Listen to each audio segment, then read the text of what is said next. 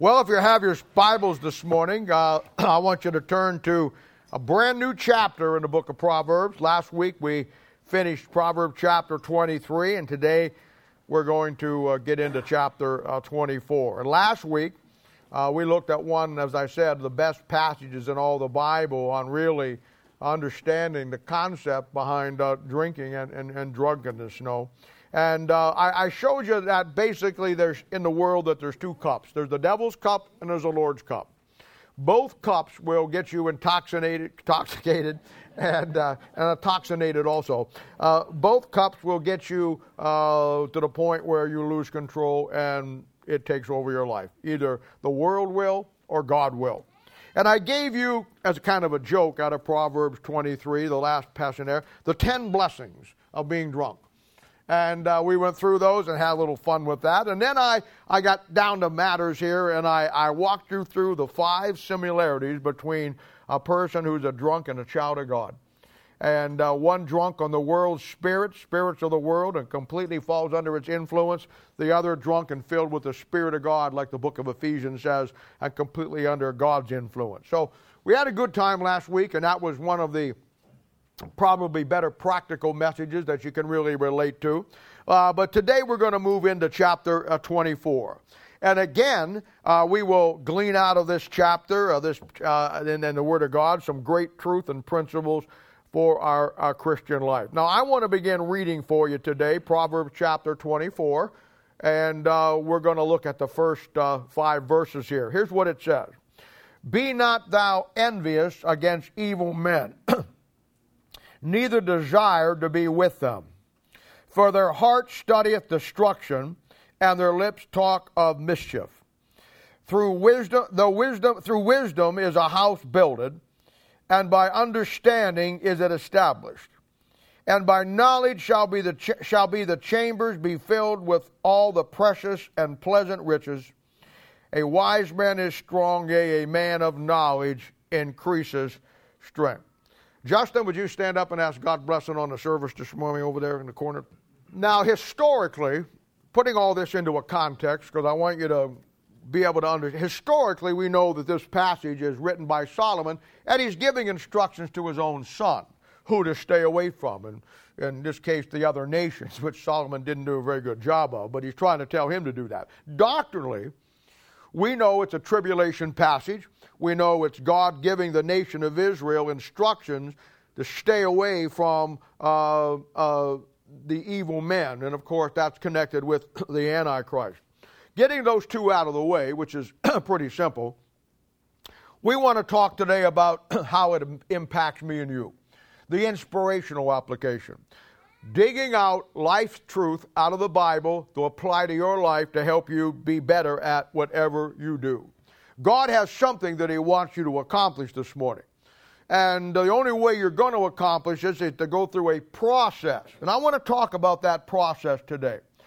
I want to show you how no matter where you're at, no matter what you're doing in life, there is a process to get to where God wants you to be. And I want to talk about that today. Now, our text starts out in verse 1, and it says this, Be not thou envious against evil men, neither desire to be with them. And from the beginning of time, man has always desired and sought out companionship. From the very beginning, it's the way it's always been. People want to hang out with other people. God Himself said in Genesis chapter 2, verse 18, that it was not good that man should be alone. And He created Eve and gave him as a wife to be a companion and a helpmeet. And, the need for companionship. As human beings, that is a God-given desire. Back in the 17th century, there was a poet by the name of John Donne, and he wrote the famous poem that's been made into a movie, made into a book, and probably on T-shirts someplace, but it says, No man is an island. And he was stating by that we all need somebody in our world. Togetherness is the one word that people want to always throw out when they want to get something accomplished. Nobody wants to be alone. You know, that's what gets many of us or many of you into trouble if you're single, because of the fact you turn to be 19 or 20 and you're not married yet, so you think you're going to become an old maid, you know, so you take matters into your hands, and that's how you get into trouble. But it's a God-given desire put in each one of us as human beings to want to have companionship. Now, that has been put in us because, honestly, that is the best way to win somebody to Christ. I get phone calls almost every week, and somebody will say, hey, I got this situation at work, or I got this person in my life, or I got this person, and they're not saved, and what is the best way to approach them? Well, obviously, everybody is different. And some people are going to have different things that they do, and you got to address that. But fundamentally, there's one way that you always start if you really want to impact somebody's life, and that is by being their friend. Amen. By opening up your life to their life. I don't have much tolerance with pastors who want to keep all their people at arm's length. You know, I'm the pastor, you get to see me as I float in on my cloud and get behind the pulpit, and I'm out of here, and don't touch me. I don't want to talk to you about your problems. If I didn't give you all the pearls of wisdom you need, there's something wrong with you. I have a tough time with that. Amen. The way you reach people is by touching people's lives. And the way you touch people's lives is by opening up and associating with them. I've watched the people in this church that, through the athletic program and through the things that you do at work and the places you invite them to, and you invite them to the activities that we have and all of the things. And, hey, people have to find out what we're all about. I wouldn't have very little respect for somebody who just came in and bought what they saw here unless they have been watching it online for a while. I like people who investigate and make up their own minds. But at the fundamental bottom line is people need other people in their life. And one of the greatest assets of winning somebody to Christ is simply reaching out to them and honestly and openly being their friend. Not in a phony plastic way. Years ago, and we're going to have him here sometime in September, a guy by the name of Jerry Boffman. And Jerry Boffman, for years and years and years, was a missionary to Canada. And Jerry is a good friend of mine. I hadn't talked with him for 25 years, and he called me. He's a friend of Jim Lake's, too, and Jim told him about our church. So he called me, and he's coming through here in September, and I said, I want you to come and preach. I learned a great lesson from him. We went on a missions trip way back in the day. I took a bunch of high school kids with me when I went. I think Steve Brackeen was with me at that point. He was about 9, someplace like that. And I know he had just gotten married to Nicole. And we were up there, and I had like 20 or 30 high school kids. And he wanted to start a church. So we went out during the day passing out flyers and witnessing to people about the church. And I went with him. And a lot of people didn't want to hear it. St. Catherine's is all Catholic up there, in Canada. And so, there wasn't a lot of response. Some people did. And I went with Jerry, and we were going down the road there, and there was a guy that was digging out flower bed with a shovel. And I watched, and I thought to myself, oh, this is going to be good. This guy doesn't want to be bothered. But you know what he did? He walked over, and he took the shovel, and he said, let me do this for you for a while. And he started digging out the shovel, digging out the dirt, and telling the guy about the Lord and the church he started. You see, that's what you got to do.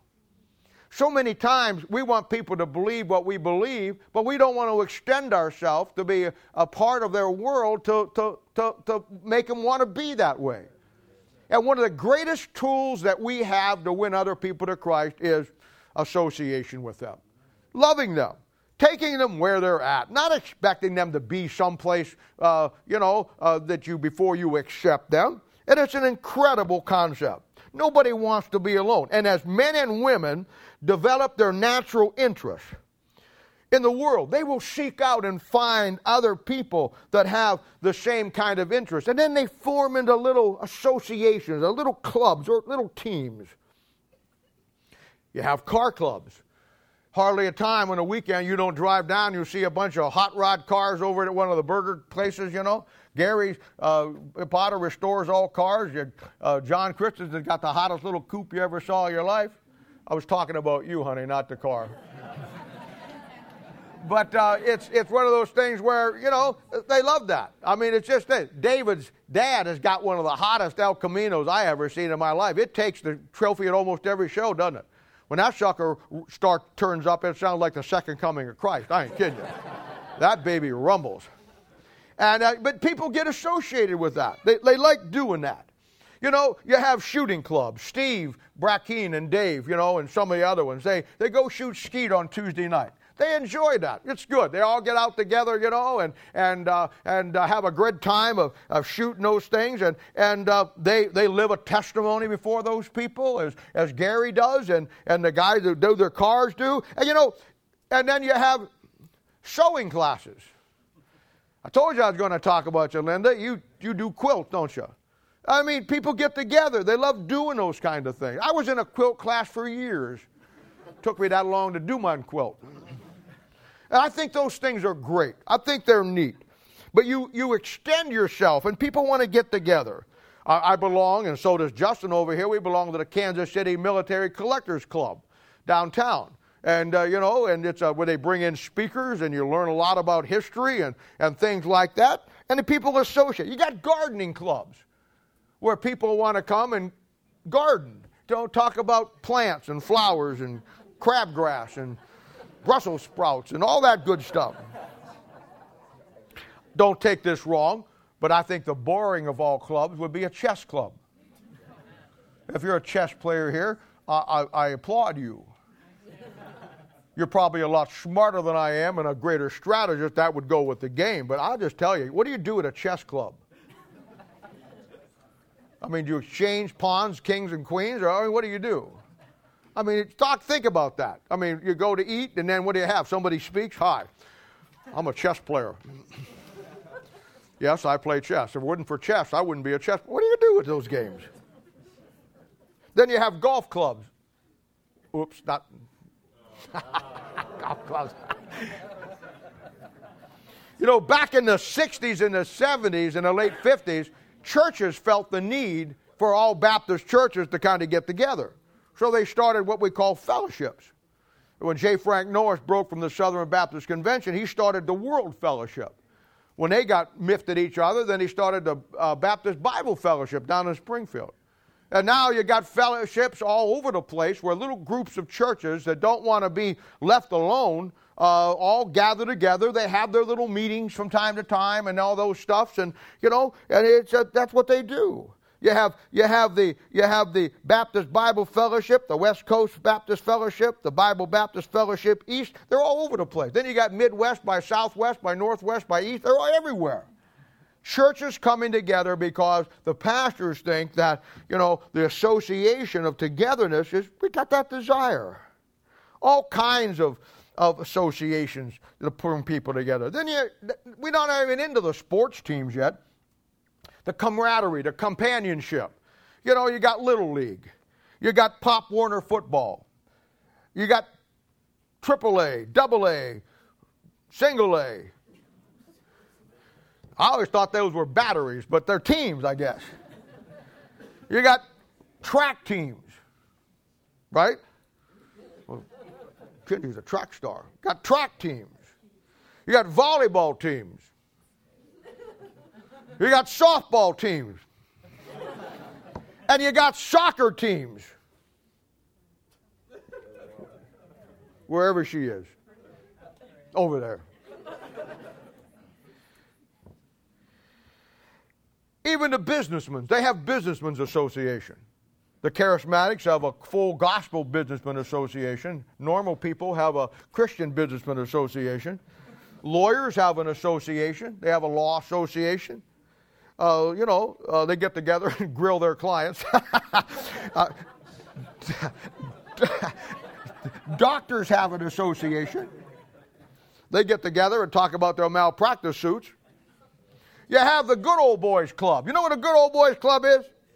A good old boy is somebody who just beer drinks on the back porch and just goes around, never gets involved with anybody. I mean, at one time he was a strapping guy, and all those things. But through the years of being a good old boy, where he once had a six-pack, now it's turned into a keg. Good old boys club. People who love darkness rather than light, they go to nightclubs.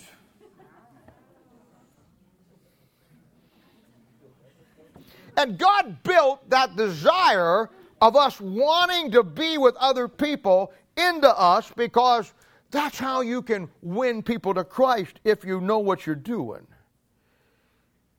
And verse 1 says people will desire to be with other people. And that can be a good thing, but you know that there's a danger with who a child of God associates with. And to us, it says, don't envy or hang out with evil people, whether they're saved or whether they're lost. And now I'm going to tell you something. That's some really good advice. Now, we saw this, you probably don't remember this, but we saw this back in Proverbs chapter 1, verses 10 through 15, where he said back then, early on in our study, my son, if sinners entice thee, consent thou not. If they say, come with us, let us lay wait for blood. Let us lurk privately for the innocent without cause. Let us swallow them up alive as the grave, and whole as those that go down into the pit. We shall find all the precious substance, we shall fill our houses with their spoil. Cast in thy lot among us. Let us all have one purse. And the Bible says, my son, walk not thou in the way with them. Refrain thy foot from their path. Now, I'm going to tell you something. The people you hang out with will make you or break you when it comes to the things of the world or the things of God. And this passage today is very important, because all the Bible is very clear that you are, I am, we are who we associate with. Who you hang out with, Psalms 1, blessed is the man that walketh not in the counsel of the ungodly, nor standeth the way of sinners, but his delight is in the law of the Lord, and in that law doth he meditate day and night. It'll either make you like God, or it'll turn you into the seat of the scornful. Romans 14:7 says, no man liveth unto himself, and no man dieth unto himself. There's always somebody watching your life, and that person watching you, through your association with them, good or bad, are going to make them or break them. And the verse says, be not envious against them or desire to be with them. Now, in most cases in this church, not all, I mean every church has a negative element to it, but in most cases here in this church, the people you hang out with and associate with will make you better. That's what a church is designed to be. A pastor in a church has really, he has many roles and many goals, but the overlying over everything is to make you better than you are. The greatest blessings that I see in our church as the pastor is you older Christians taking care of the younger ones. I watch you girls and you guys coming in who are in your 20s or your early 30s, and you've got it together. You're good at what you do. You're successful. You're sharp. And all these younger kids coming up, they look to you. You know what? When they go to school, they're going to see the same element on the opposite side of the sphere. They're going to see the ball players, the cheerleaders. They're going to see all of that world thing, and they're going to be drawn one way or the other. And I marvel at you. I marvel at you taking some of these kids when you go home to wherever you live, and you take them with you, or you just pick them up and spend time with them. You guys, older guys, taking these young guys and really just making a difference in their life. It's through that association. And you know they're all lonely. You know they want to be part of something. You know that many times they're afraid, they're shy, or they're introvert, or they just don't know how to get into something. And you're the shoehorn that God needs. You actually take your life and shoehorn them right into what God wants them to do. Now I'm telling you, there are people in this church, older ones, younger ones, who really know their Bible. They have done everything with the book that I have asked them to do. Everybody gets treated the same way here. There's no free ride. We'll disciple you, you'll work with you, but there comes a time that I will require you to get into the Bible, that I'm not going to take the little tidbits and feed you anymore. You're now going to do the work. And you've responded to that. And there's people in this church, men and women, in their midlife or their older ones and the younger ones, that you really know the Word of God. And I'm telling you, you hang out with them and develop the same interest and insight that they have, and you will be everything that God wants you to be. I look at, over the months or years we've been here, parents have come to me and they've said, oh, I got a boy or I got a girl, and they're struggling with this. I had one here just, this year I've had 5 or 6 of them where the parents actually sit down with me and say, and we put a plan together.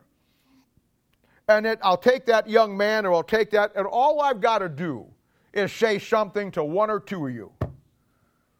And that's all I need to say. You make my job so much easier. You know why? Because you have been trained, you have been taught, and you know what to do because you've been in the people ministry, you've been part of the Bible Institute, you yourself got by example somebody else doing in your life, and now you're smart enough just to do it. And you make my job so easy. I just call you up and tell you, go get this kid or this kid over here. We need to do this, we need to do that. And off you go. I watch Zach go to your sports games. I watch him spend time with kids that need it and just work there. That's what it takes. You don't build a church by just showing up and saying, look at me, how great a preacher I am. You got to get down in the trenches with the troops.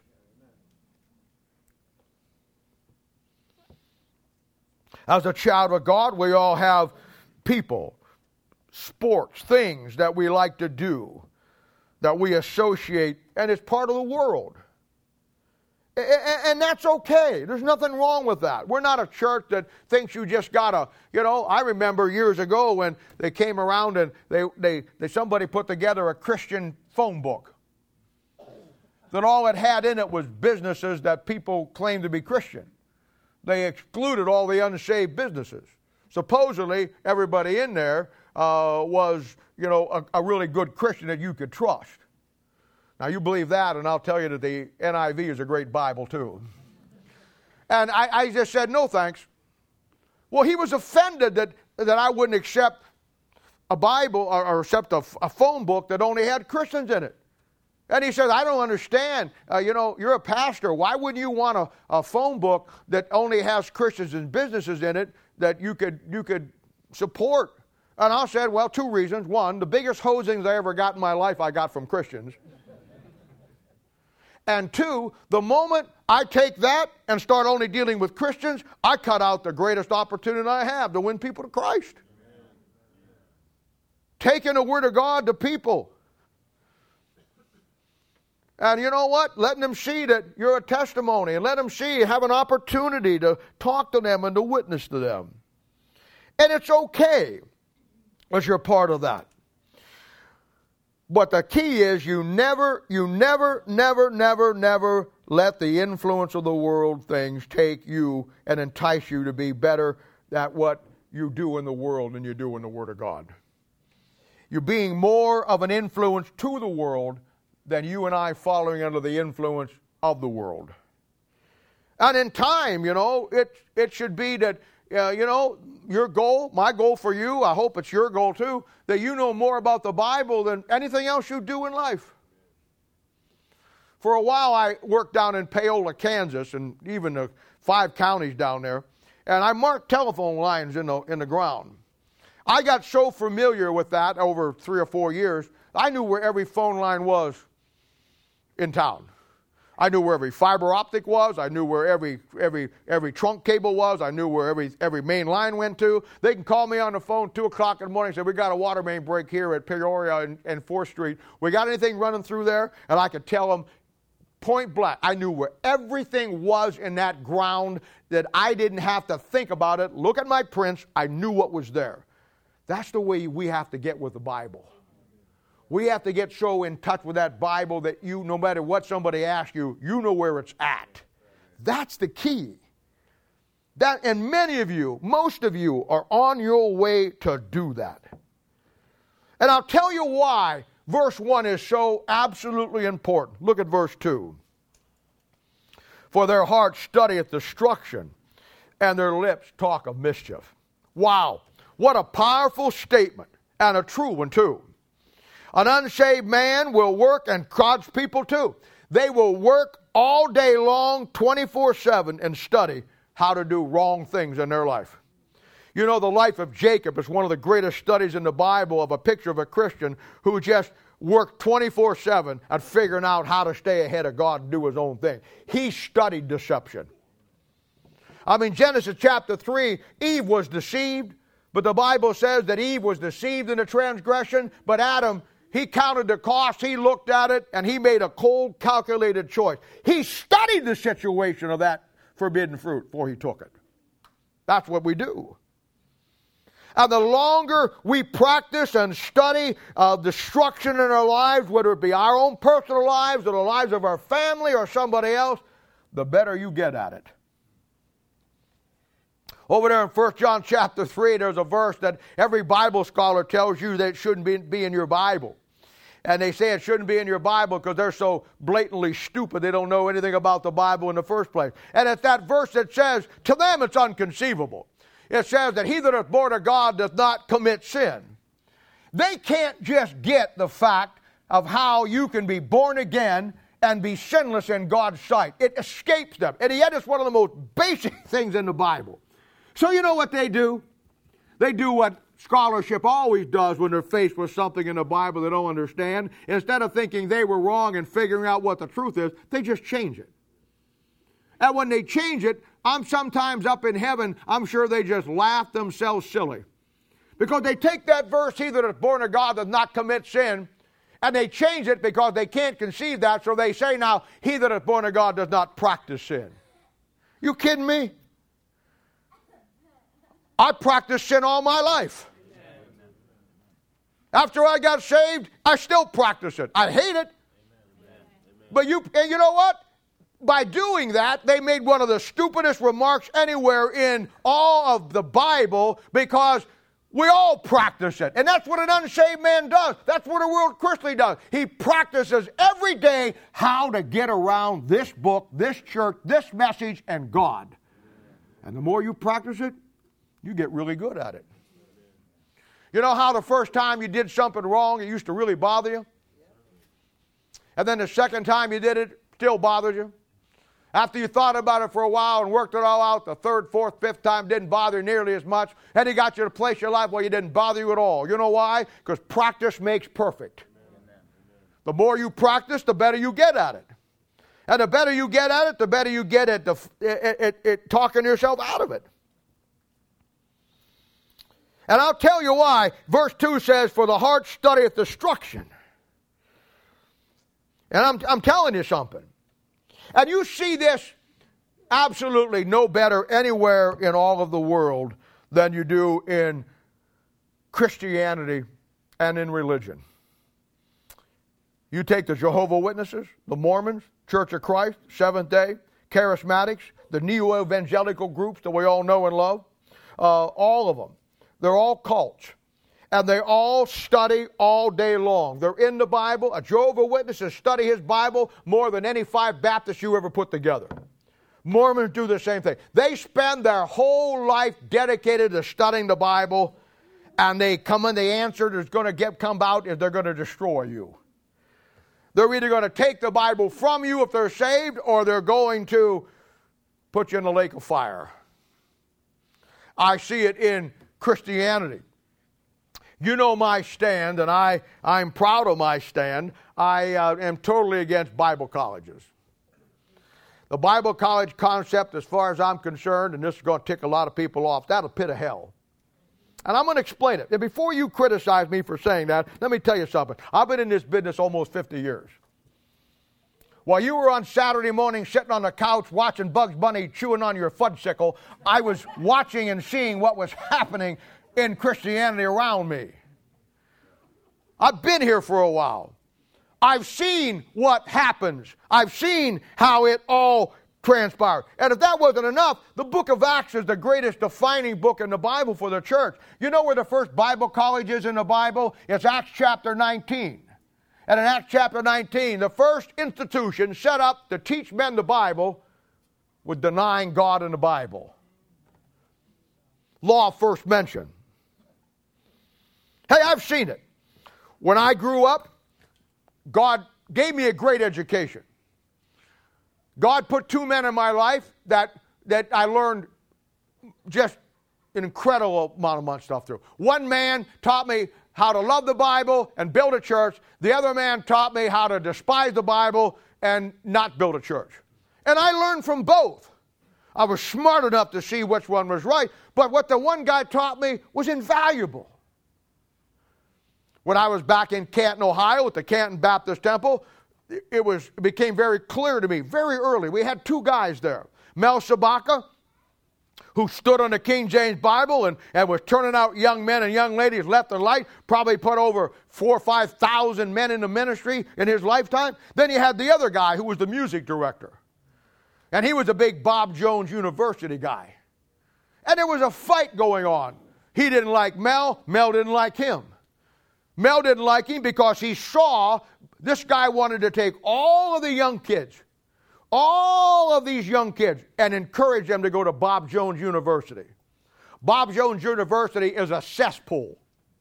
Bob Jones University lost their tax-free status because they wouldn't allow black people to come to their school. Rightly so. They should have lost it. And they were sending all these people down here. Bob Jones University was the greatest enemy against the Word of God in the 60s and the 70s and the 80s. It's pretty well defunct today. But it was a total disaster. And those young men and young ladies went down to that school, believing the Bible, believing they had the truth. And in the course of 2 or 3 years, they were talked out of their belief, and they turned out some of the greatest Christian apostates you ever saw in your life. They went in believing the Bible. They came out not believing the Bible. I'm telling you, it was an absolute nightmare. And of course, the music guy, he was sending them all down there because he was a rear end kisser. And here's how it worked back in the day. You say you shouldn't say rear end kisser. Well, I was going to say something else, but I just thought I'd just dial it down a few notches. Nothing gets me more fired up than this. Here's what you did back in the day. Schools run on kids.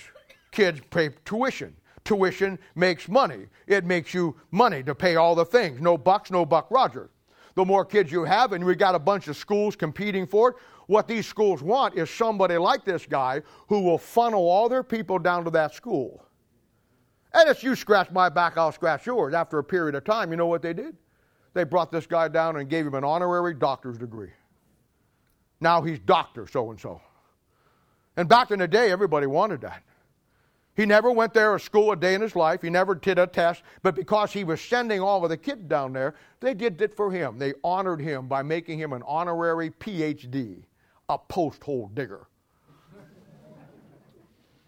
And once he left years later, and he started going to a church that they didn't agree with, after he sent all those kids down there, you know what they did? They jerked his PhD. That's how it worked. That's how it worked. And what those kids did, they went in there. And I don't care where you go. You can go down to BBC, you can go to House Anderson, you can go to Cedarville, you can go Bob Jones University, right down the road here to Calvary Bible College, right downtown to Midwest Seminary, Luther, right? You pick one. God's system for teaching men and women the Bible is a New Testament local church. It's not the job of this church to send you off someplace else to learn your Bible and learn how to preach and learn how to build a church. It's the pastor's job training up the older young men to help him and the ladies, and then together letting the Holy Spirit of God through the Word of God build into your life everything that God does what He wants to do with you. And in those classes, He says, and the lips talk of mischief. And boy, do they ever. You'll get into those classes and they'll talk about how important Greek and Hebrew is for you to learn your Bible. And the young kid going in who thought he had the Bible here, Well, he goes in there and he's just naive and he thinks, well, here I am. This must be the right place. My pastor sent me down here. Well, look at all these people here. They got standards. They got this. I mean, this must be where I can really learn the Bible. And he goes into those classes. And those apostate professors who hate God, hate the Bible, many of them have failed miserably in their life in the ministry, now stand in judgment on the Word of God and tell that kid, that's a mistranslation here. You can't trust your Bible. You can't do this. And then they teach him a whole set of terms. They teach him about apologetics, eschatology, pneumonology, hemorrhoideutics. They give him now a non-biblical system and terminology that nobody in the Bible ever spoke like. Did you ever hear Jesus talk like that? When he fed the 5,000 on the hill, when he began to talk about blessed is this, blessed is that, did he get up and say, now today I'm going to talk to you about eschatology. Everybody open up your whatever you got here, and we're going to really just talk about the deep, and we're going to talk about apologetics in a little bit. And then I'm going to show you the hermeneutics of how to put... No, he just, you know what he did? He used the everyday life things that every man and woman could understand. That's what you do. You don't communicate your truth through your intelligence. You can communicate truth through your simplicity. And that's where it's at. But oh, that young man, he gets so caught up in all of that. And he thinks, man, this is really where it's at. And he comes after 2 or 3 or 4 years with associating with that crowd. He comes out believing nothing about God anymore. He's lost his Bible. He doesn't believe that God's Word is anywhere to be found. I mean, he went to a class that a man taught him how to build a church who has never built a church. That's like a one-legged man teaching Olympic running. He went in there and he'd heard about evangelism taught by a guy who has never won a soul to Christ in 40 years. And he comes out a Christian apostate.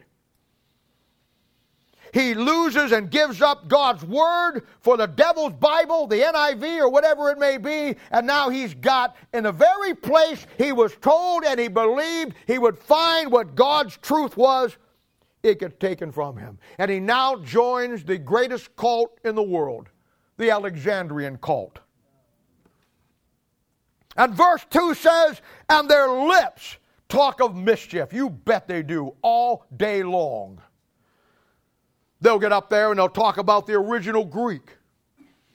I've heard them get up there in the pulpit, a pastor out of that crowd, and he'll get up there in front of people just like you, and he doesn't believe anything about the Word of God. He doesn't believe anything about the King James Bible. And he'll wave that King James Bible back and forth, and he'll say, we believe the Bible is the absolute, perfect Word of God, inerrant Word of God. And everybody goes, amen, glory to God. And I would ask him afterwards. I really appreciated that statement about you waving your Bible. You got a King James Bible saying that the Word of God is the perfect, inspired Word of God. You're talking about a King James Bible? Oh, of course not. I said, well, what are you talking? Well, the original manuscripts. I said, well, what were you waving this for? Don't you think that confuses the people? No, they understand. No, I don't understand. Why would you say that this, holding it up as an object lesson, is the absolute perfect Word of God when you don't believe it is? And then you tell me that it's only the perfect, absolute Word of God in the original manuscripts. Let me ask you, do you have the original manuscripts? Has anybody ever had? What is this called? He says the Bible. You know what the Bible means? It means books. Was there ever a time in the history of the world when all the original manuscripts were in one book, which would be called the Bible? Well, no, absolutely not. So what you're telling me is that your Bible is a book that nobody ever had, nobody ever has read, and absolutely does not exist. That's what you're telling me. That these originals that you're telling everybody about, you don't have them, you've never had them, they've never been available to anybody. When Paul wrote his books, he didn't have the first books that Moses wrote in the original. There were no originals in one book. In fact, when you go back to Jeremiah, you'll find there's the first original, it gets destroyed. A second set of originals, it gets destroyed. A third set. And the Bible tells you that none of those originals matched. So when they talk to you about this kid, about the originals, it's a figment of their imagination. Now, I have a little illustration that I want to use. I've used this for years. I want you to meet one of my dogs. This is Spot the original. Spot the original. I used my dog Spot to illustrate the same concept of the originals. Let me get my Spot back here. He's been pretty quiet. I was afraid he'd be all over the place. Easy. Stay right there.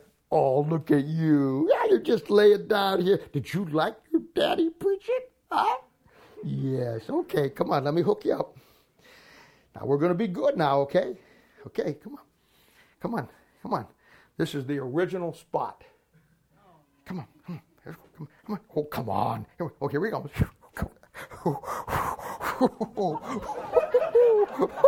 Yeah. Check it out. Check it out. Check it out. Check it out. Oh, yeah. Yeah.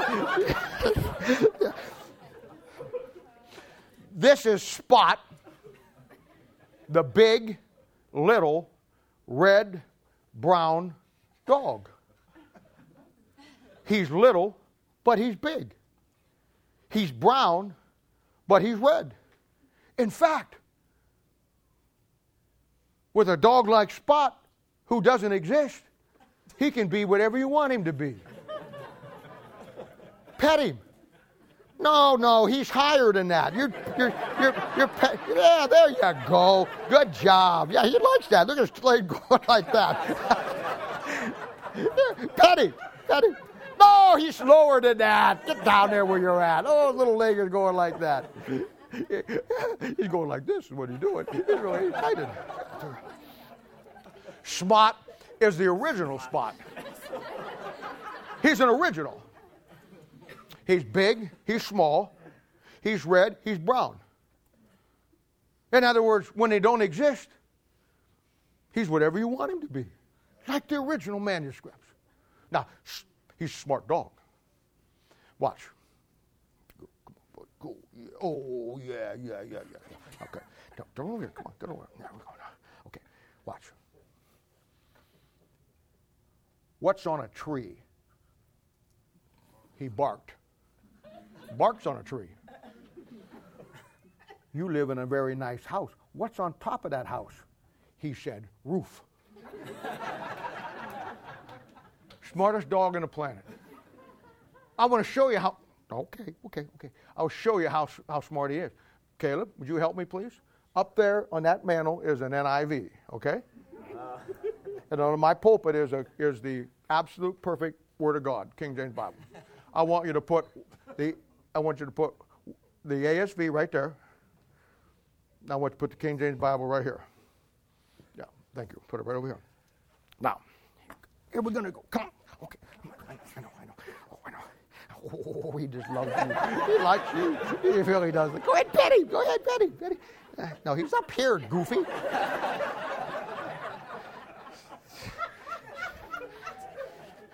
Oh, he likes you too.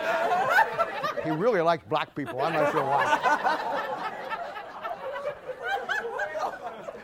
Okay. Now, this is Spot the original. He's big, he's little, he's red, he's brown. Because when it's a figment of your imagination, it isn't real. Just like the original manuscript, you can make whatever you want. Now I'm going to ask him. Spot, there's 2 Bibles on the floor over here. I want you to let me know which one is the Word of God. Okay? I'll tell you when. Sit. Okay, on 3. Here we go. Now, you're going to tell me which one. You got it? Okay, here we go. Which one is the Word of God? Okay, there's an ASV over here, and there's a King James Bible over here. Okay? Go. Look at Is that the Bible? Oh, he's excited about it. Now, let me ask you a question. What do you think of the NIV?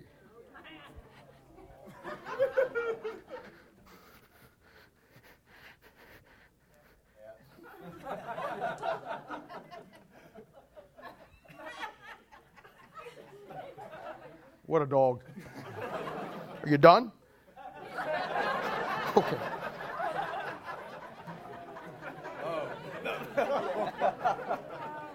Yes, you've guessed it by now, have you not? Spot does not exist. And if you haven't guessed this by now, the original manuscripts don't exist either. But that's what they do. Thank you.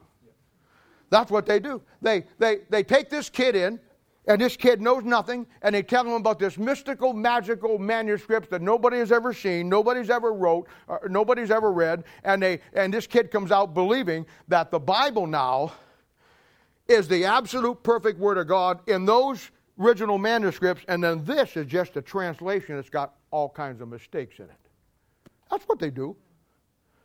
In every one of those places. Don't tell me, I've been in this business for a while. I know what they do. I don't know how many kids over the years I've lost to a crowd like that. Oh, I know. And they'll get that kid in there and they'll say, well, the King James Bible, is full of errors. It's just a translation, and it's not very reliable, the translation. A better reading should be. Your NIV is more closer to the original. Well, Erasmus, they put so much on his manuscript that the King James Bible comes from. But did you know that when Erasmus did Revelation chapter 22, that he didn't even have the Greek text and he just kind of made it up? And that's why in Revelation 22:14, that verse should not be in your Bible, because Erasmus didn't know what to do and he made it up. And the kid is so naive, and the teacher is so crooked, that he never tells the kid, yes, that's true. Erasmus, who was the greatest scholar of his day, there were 11 countries that promised him a living and a place to live the rest of his life if the great Erasmus would just come and reside in their country. And when he did the Greek Testament that comes from the Textus Receptus that you King James Bible come from, absolutely right. He did not have the Greek manuscript for Revelation chapter 22. You know what he did? He went back to the old Latin of the Waldensians. He went back to those old languages out of the Waldensians and the old Syriac, and he translated it from those languages into Greek, and then from Greek into his translation. And you know what? 5, 6, 7 years later, when they actually had the manuscripts and somebody went back and checked his work, he was right on the money. And Revelation chapter 22 should be in your Bible. Guy says, well, that's a mistranslation. You're a mistranslation. But that's what they tell the kid. That's what they do. King James was a homosexual.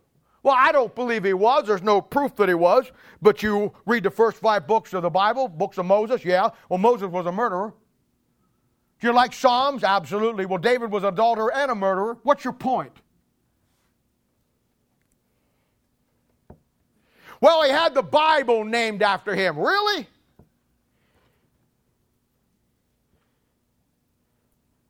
Well, you think that the English is a universal language. What about all the people that can't read English? Oh, really? What about all the people who can't read Greek?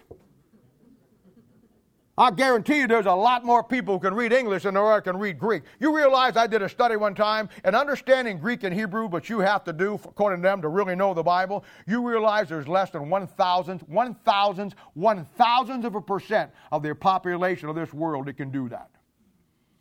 So you're telling me then, if that's what it takes, less than 1,000% is ever going to find the real truth of God. And of course, they would say that's not true. You know why? Because we'll tell you what it means. See? Let me be the Holy Spirit of God for you. Oh, what about this progressive revelation stuff? Oh, God continue revealing things on all this stuff. The King James translators were a bunch of babies sprinkling Episcopalians. And you think that God brought his truth through that? Well, I'll tell you this. God brought his perfect son through the most vilest, dirtiest, rotten nation on the planet, the nation of Israel, and he got here. Stupid.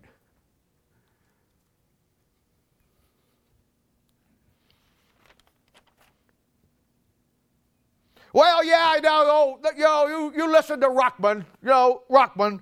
Yeah, Ruckman, that uncouth, mean man, not a gentleman at all, calls people names, not a Christian gentleman.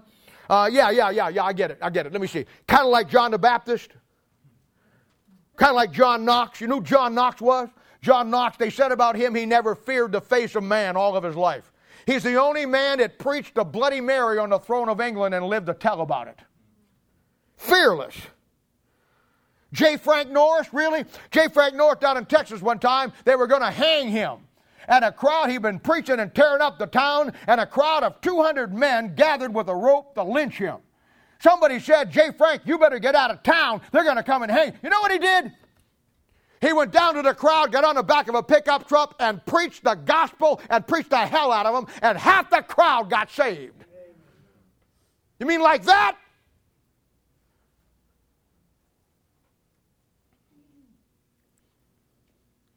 You mean like Billy Sunday? Who used to go into towns and call the mayors hog, jog, pow, pigs? That kind of guy? You mean like Howard Sears and his brother Victor Sears? You mean, did you ever hear John Rawlings preach? Jack Hyles and 10,000s other them. You mean like Elijah? Ruckman was a man who knew what he believed and he took his stand on it, unlike most of you out there that are listening to this. And I'm supposed to be like you? You'd be happy with me if I put lace on my underwear and walked around like you?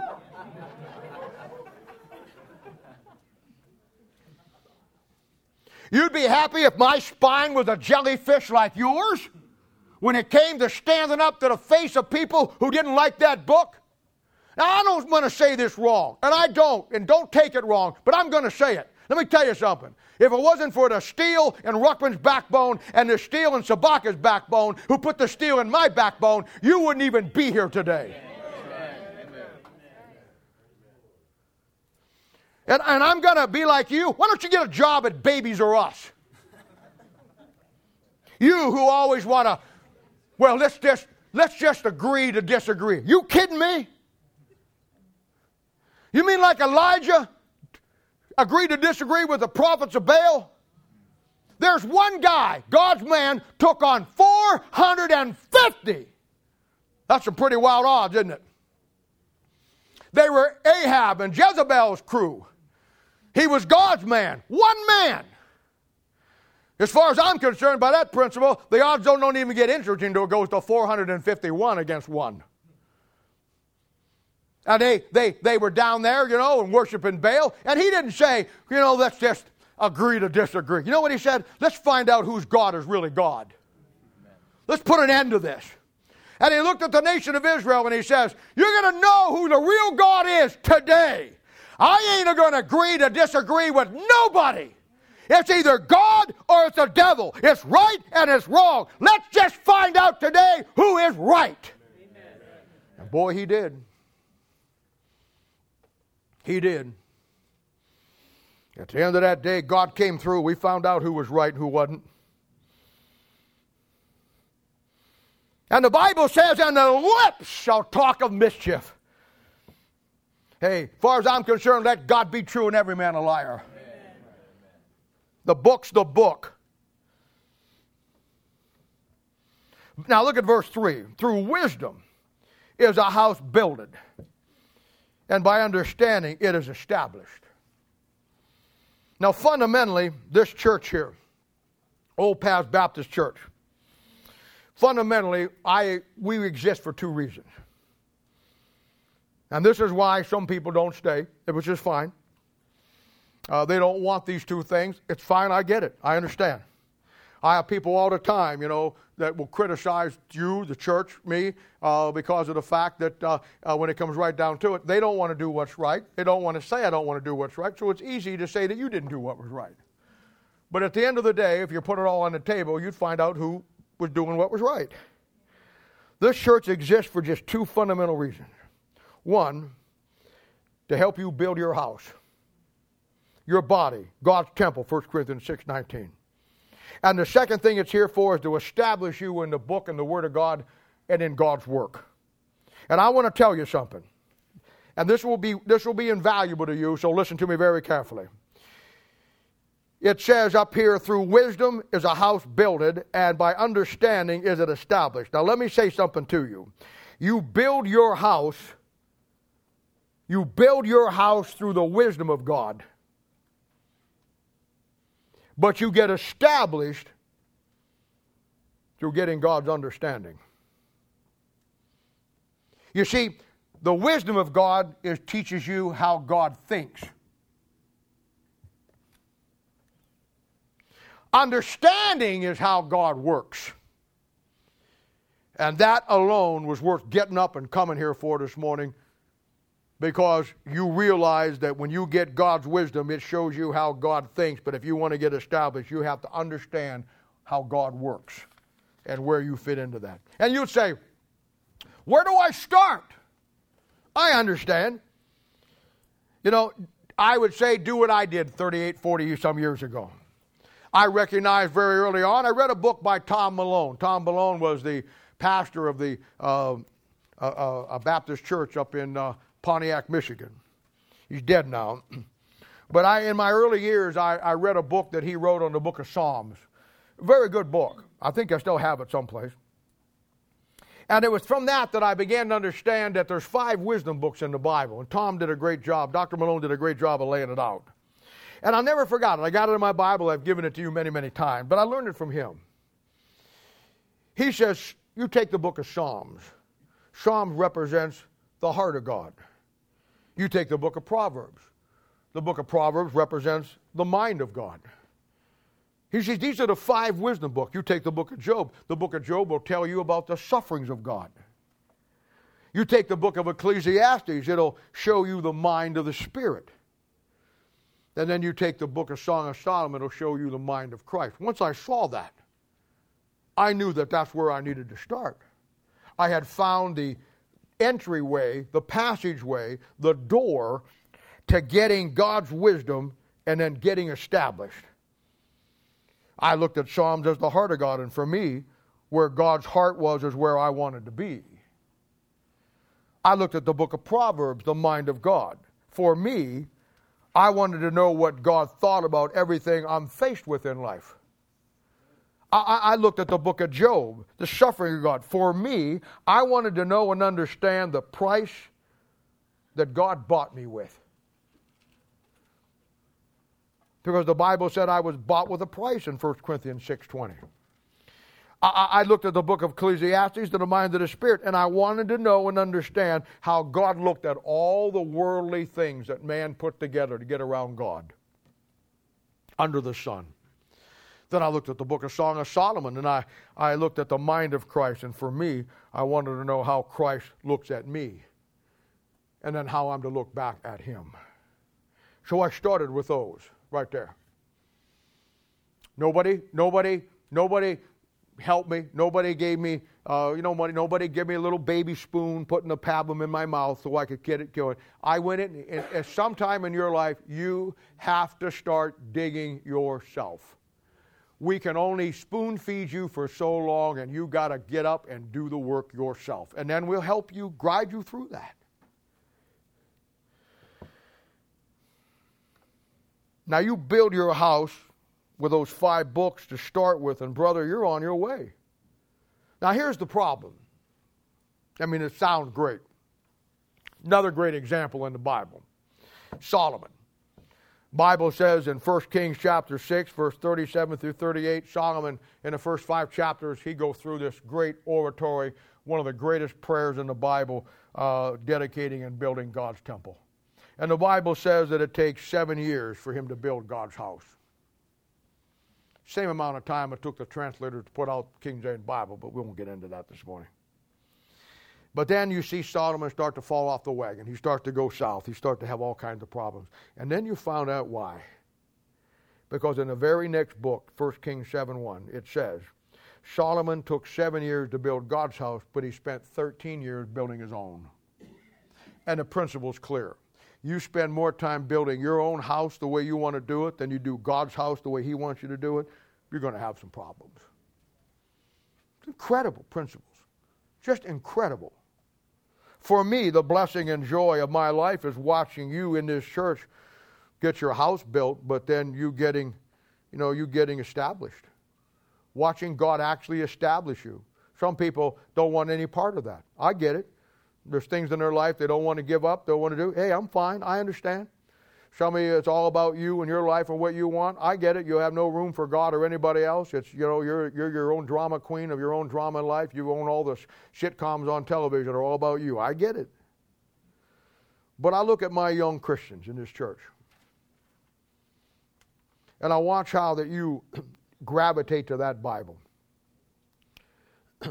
They're not here. They're in Ohio, but our family from Harrisonville, Leland and his wife, Karen, and their family. I have never had a family come into this church that just gravitated to the Word of God as fast as they have.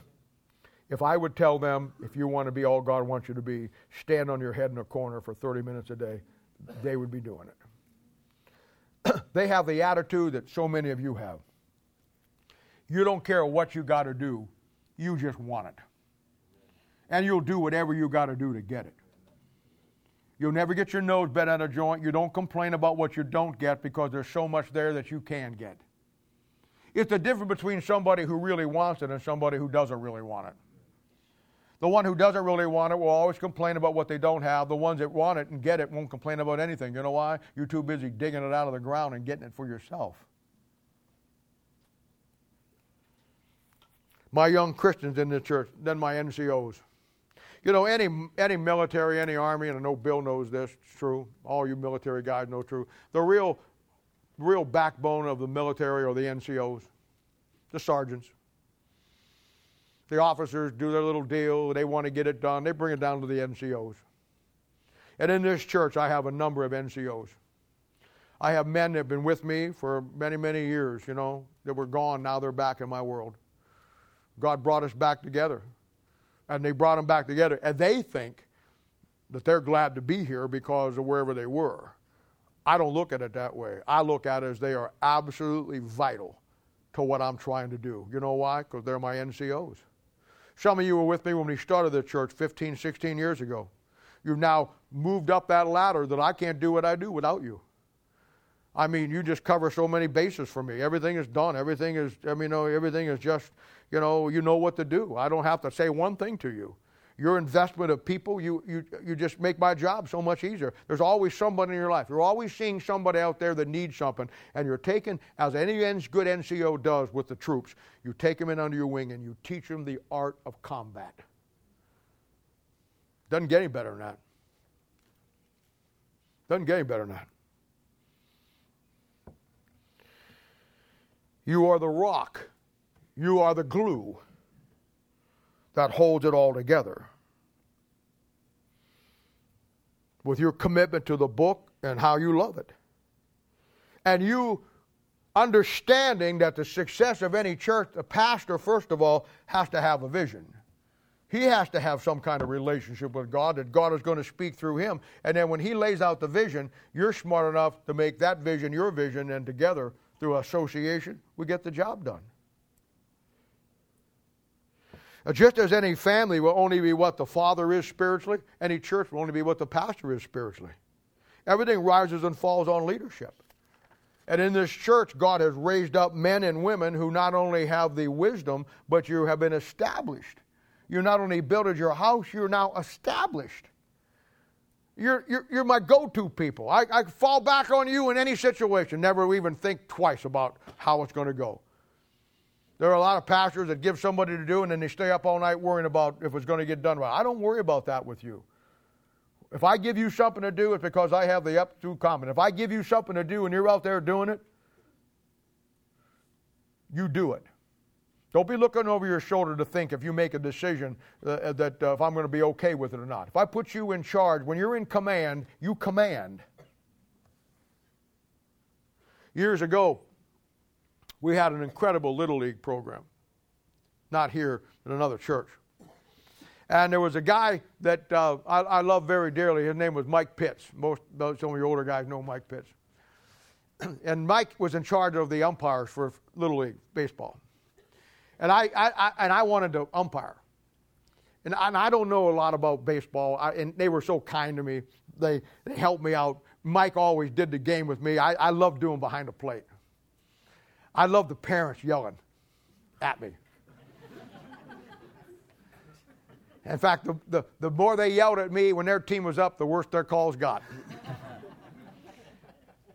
But I always liked to test leadership.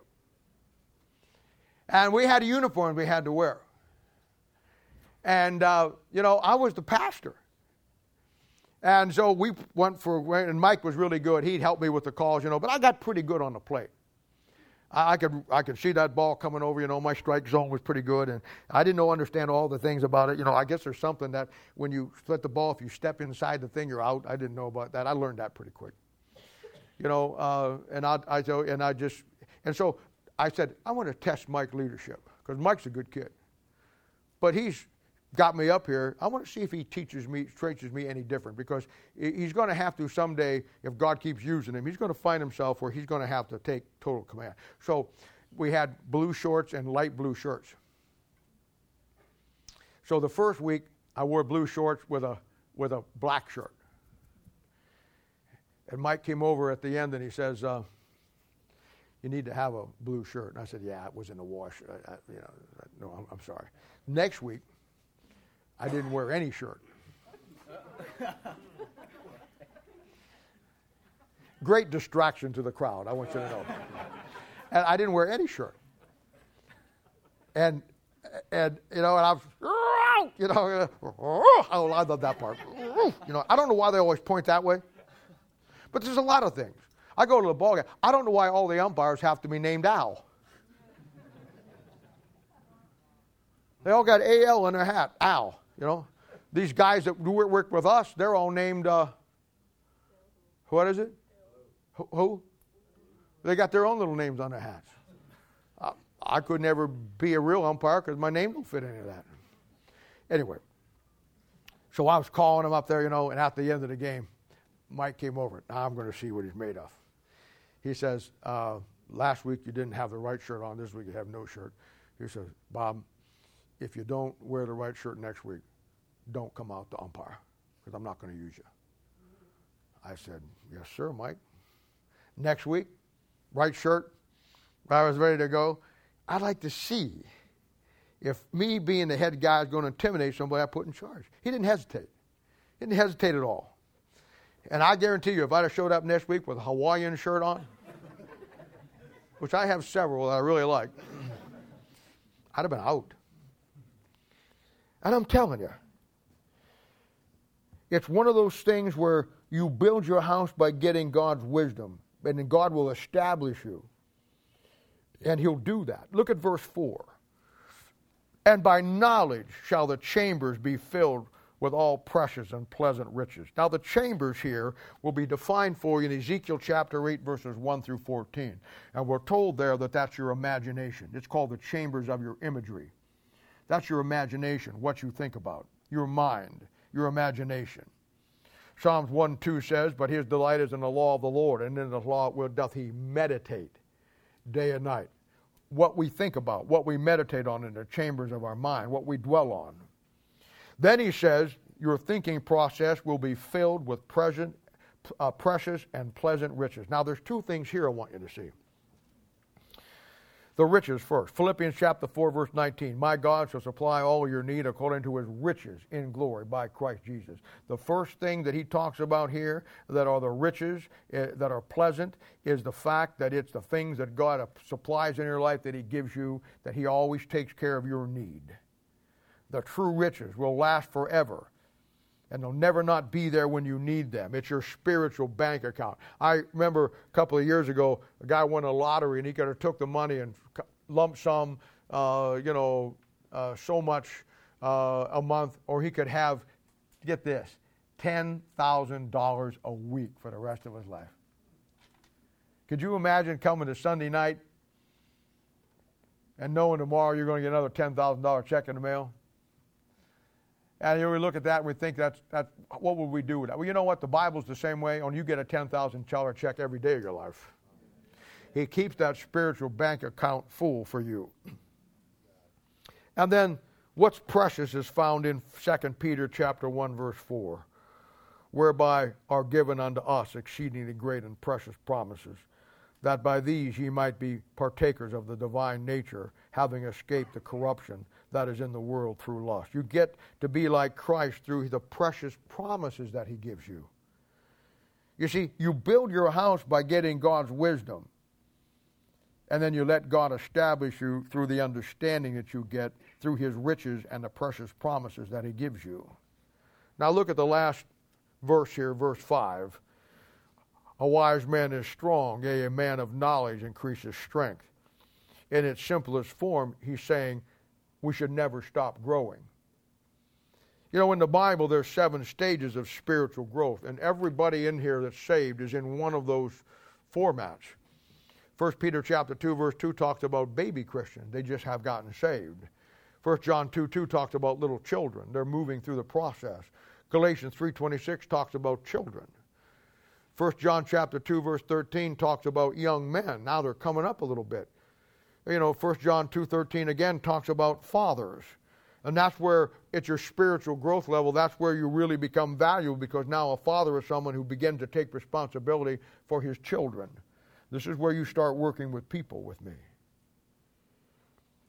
Then it says the 6th one is elders in 1 Peter chapter 5, verse 1. An elder is not a position in the church. It's not it's not an office. It's not like a pastor, which is an office, or a deacon, which is an office. A elder is someone who has established himself within the church. They have grown up, and there's men and women elders, and they grow up to the point where now the Bible says that they actually take the load off the pastor, and they look over the watch care, and they feed the flock of God, and they take everything, and they take oversight with the pastor over the church. And then the 7th one is the aged. Philemon chapter 1, verse 4. And now you get to that point in your life, you may not be physically able to do everything that you used to do. Maybe you can't play ball like you used to do, or you can't run out there and do all the things you used to do. But now what's invaluable to you is not what you can do, but what you've learned. And now the experiences of life that you have learned through you going through it, you can give to others.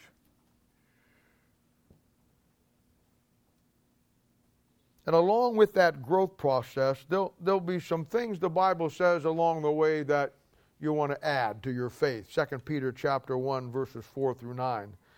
It says, whereby are given unto us exceedingly great and precious promises, that by these you might be partakers of the divine nature, having escaped the corruption of this in the world through lust. And besides this, he says, giving all diligence, add to your faith virtue, and the virtue knowledge, and the knowledge temperance, and the temperance patience, and the patience godliness, and the godliness brotherly kindness, and the brotherly kindness charity. For if these things be in you and abound, they make you that ye shall neither be barren nor unfruitful in the knowledge of our Lord Jesus Christ. Notice, not barren and fruitful in winning people to Christ or doing whatever God wants you to do, but barren and fruitful in the knowledge of who he is. Because I'm telling you, you build your house through wisdom, but you get established through understanding, knowing who he is, knowing what he's doing. The Christian life is about building a relationship with God after salvation that never ends. It keeps moving up the levels of understanding. On each level, there will be issues that you and I have to face, and many people stop right here. They won't go any farther. They'll go up 2 or 3 levels, and then they have to deal with something in their life they don't want to. That's where they stay. Most of you, many of you, just blow everything out of the way, and you keep going up those levels. We see it in our people ministry. I've broken down the people ministry into 3 basic levels. We know what they are, and you have moved right up through them. And some of you now work with me on the most serious cases, what I would call 3rd level cases. And you work with it just fine. And the job of this church, as I said, is just very simple. One, you get truly saved and separate yourself from the association of relationships that will hinder you in your growth. And now you let this church begin to build your house. You go through discipleship 1, you go through discipleship 2.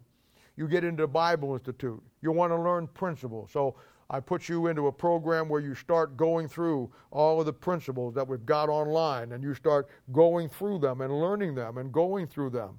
We get into the people ministry. You get Sunday morning, you get Thursday night, and then you have the ability to have one-on-one with me or whoever you're with. Now, as verse 4 said, you begin to see and understand the true riches of what's really precious, your relationship with Him and the precious promises. And now you start to fill the chambers of your mind with those things. Then, through these 7 stages, you move up spiritually, grow up spiritually, and you add these things to your faith that we talked about. And then this Bible-based, biblically sound process, God in this church, which is God's program, a New Testament local church, and through this ministry, you know what He does? He establishes you. And everybody in this church knows your value. Everybody in this church knows who you are and what you're capable of, and they can call on you when they need you. I've had people before that, they wanted to say, hey, I would like to get taught this or taught that. And I said, that will be fine, and I'll get somebody for it. Could I have so-and-so? You know why they do that? Because they know who you are. They know who you are. There are certain people in this church and any church that people know what you got and what you offer and your track record of what you do with people, that they seek you out. They want you. They know what you're capable of.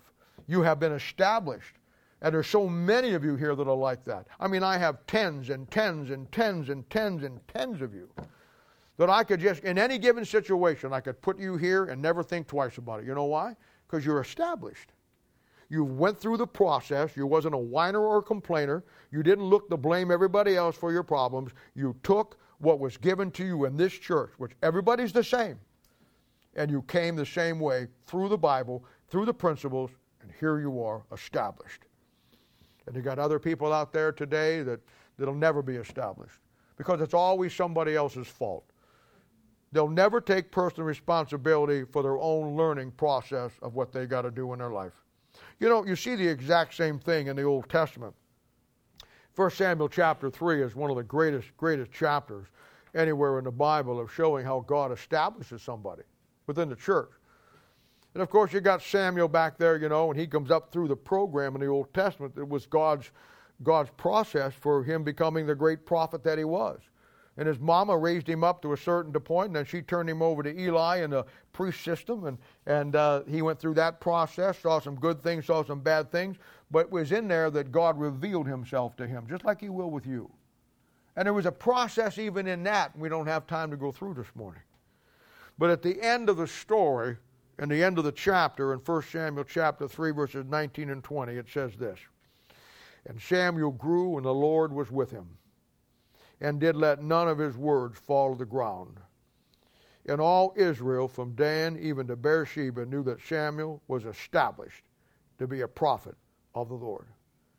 God will take this church, the Word of God, your commitment to change, your commitment to doing whatever you got to do, however you got to do it, without whining and complaining about it, and then let God change you, and through the changing process of building your house, getting God's wisdom and God's understanding, He will establish you. Remember, you'll build your house through wisdom, but God will establish you as you get understanding. Understanding is what God is doing around you, so you can better understand what God wants to do with you. Say it again. Understanding is what God is doing around you, so you can better understand what God wants to do with you. And we'll hold up there today. Let's have a word of prayer. Father,